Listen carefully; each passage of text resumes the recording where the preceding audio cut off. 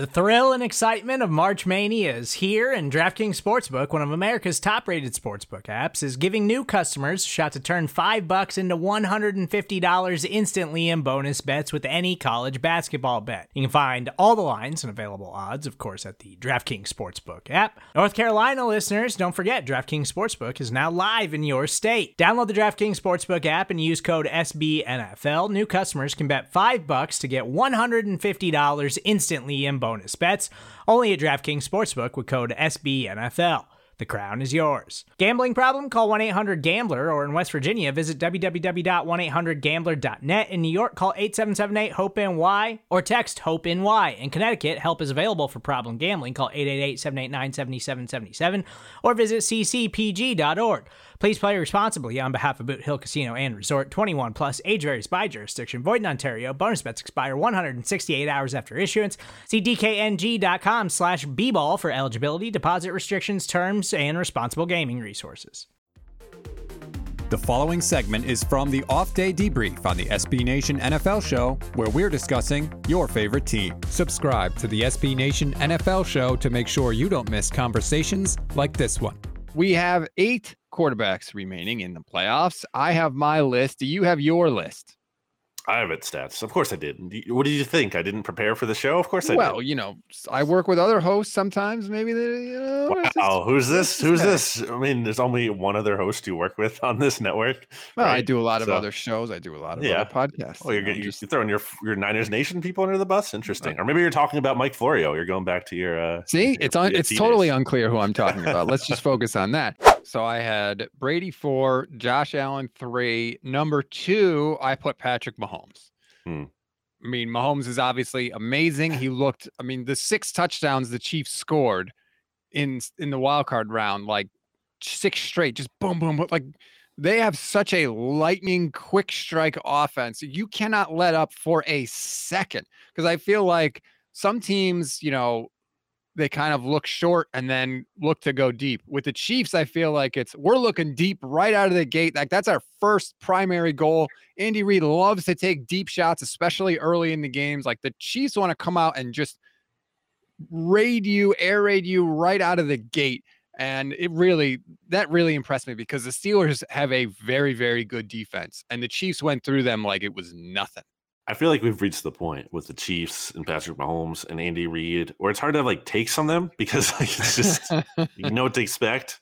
So it's like, yeah, they're going to be really good, and they've made the AFC Championship game 3 straight years before this one, and they're looking to make their 4th. And again, would anyone be shocked if they did and then went on to the Super Bowl? No, and then won the Super Bowl? Not at all. So I have Mahomes 3 here, and it's really not about him. It's like I can't say anything bad about him. Obviously, it's more about the other guys ahead of them are, I think, even that much better, and especially this season, they're the 2 quarterbacks in the mix for the MVP award. So really not a slight to Patrick Mahomes at all. I don't really have more to say on him, other than maybe they're almost like being slept on because of that, because all the focus is on Brady and Rodgers, that like people are kind of forgetting about Mahomes a little bit. Well, the only thing with him is, and we've seen it this year, he can turn the ball over at times. Sometimes I think that there is a little bit of a vibe of like too cool for school there with the Chiefs, where like sometimes you just need to do the simple thing and not try to get crazy and work some magic. So we'll see. That was my only reason why I didn't have him number 1, because I have Aaron Rodgers number 1, and there's none of that. You get all the potential big plays with Aaron Rodgers like you get with Mahomes, and he just flat out does not turn the football over. So to me, Rodgers is number 1. And I think that if Rodgers is at his peak, he is the best quarterback in these playoffs. I agree in like vacuum again, and I think he should probably be MVP over Brady, but it's hard to totally ignore like the playoff lack of success, like the 1 Super Bowl. Like it's hard to totally just put that away. And in these games in recent years where the Packers have kind of, and it's not all his fault, I think, but it's hard to know he's part of that equation, and they haven't been able to get it done. So I do think this year could be different. I think I am taking the Packers to make the Super Bowl. I do think there is something to the whole last dance thing, annoyingly, that will come to fruition. So I have him number 2, but it's really, like a 1A, 1B. And again, I would put Rodgers as my actual MVP for the season over Brady, but just giving Brady more of the benefit of the doubt than Aaron Rodgers in the playoffs. That's not unfair. I mean, the facts are the facts, and Aaron Rodgers has only gotten to 1 Super Bowl. He has had some very disappointing playoff losses at home. They lost to Colin Kaepernick and the 49ers at home one year. They lost to Eli Manning and the Giants at home. That was the 15-1 year, I believe, right? There are disappointing playoff losses on Aaron Rodgers' resume. That is 100% true. That is a totally fair criticism. He scares me more than anybody, though. I don't know why.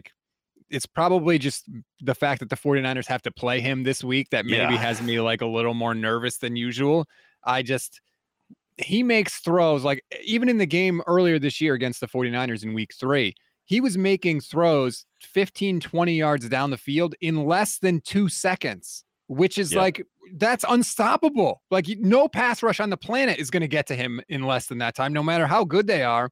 And he can still throw deep down the field and hurt you. That's a scary combination. Yeah, the 49ers didn't play a bad game in that game, right? They played, I think, a winning effort kind of game. The problem is Aaron Rodgers is on the other side, and he had the ball at the very end of the game with not much time left, right?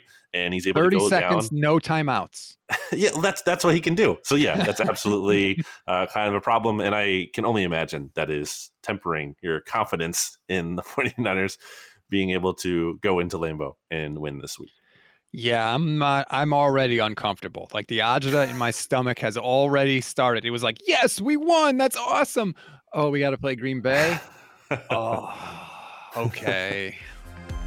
You can hear the rest of this conversation by subscribing to the SB Nation NFL show wherever you get your podcasts.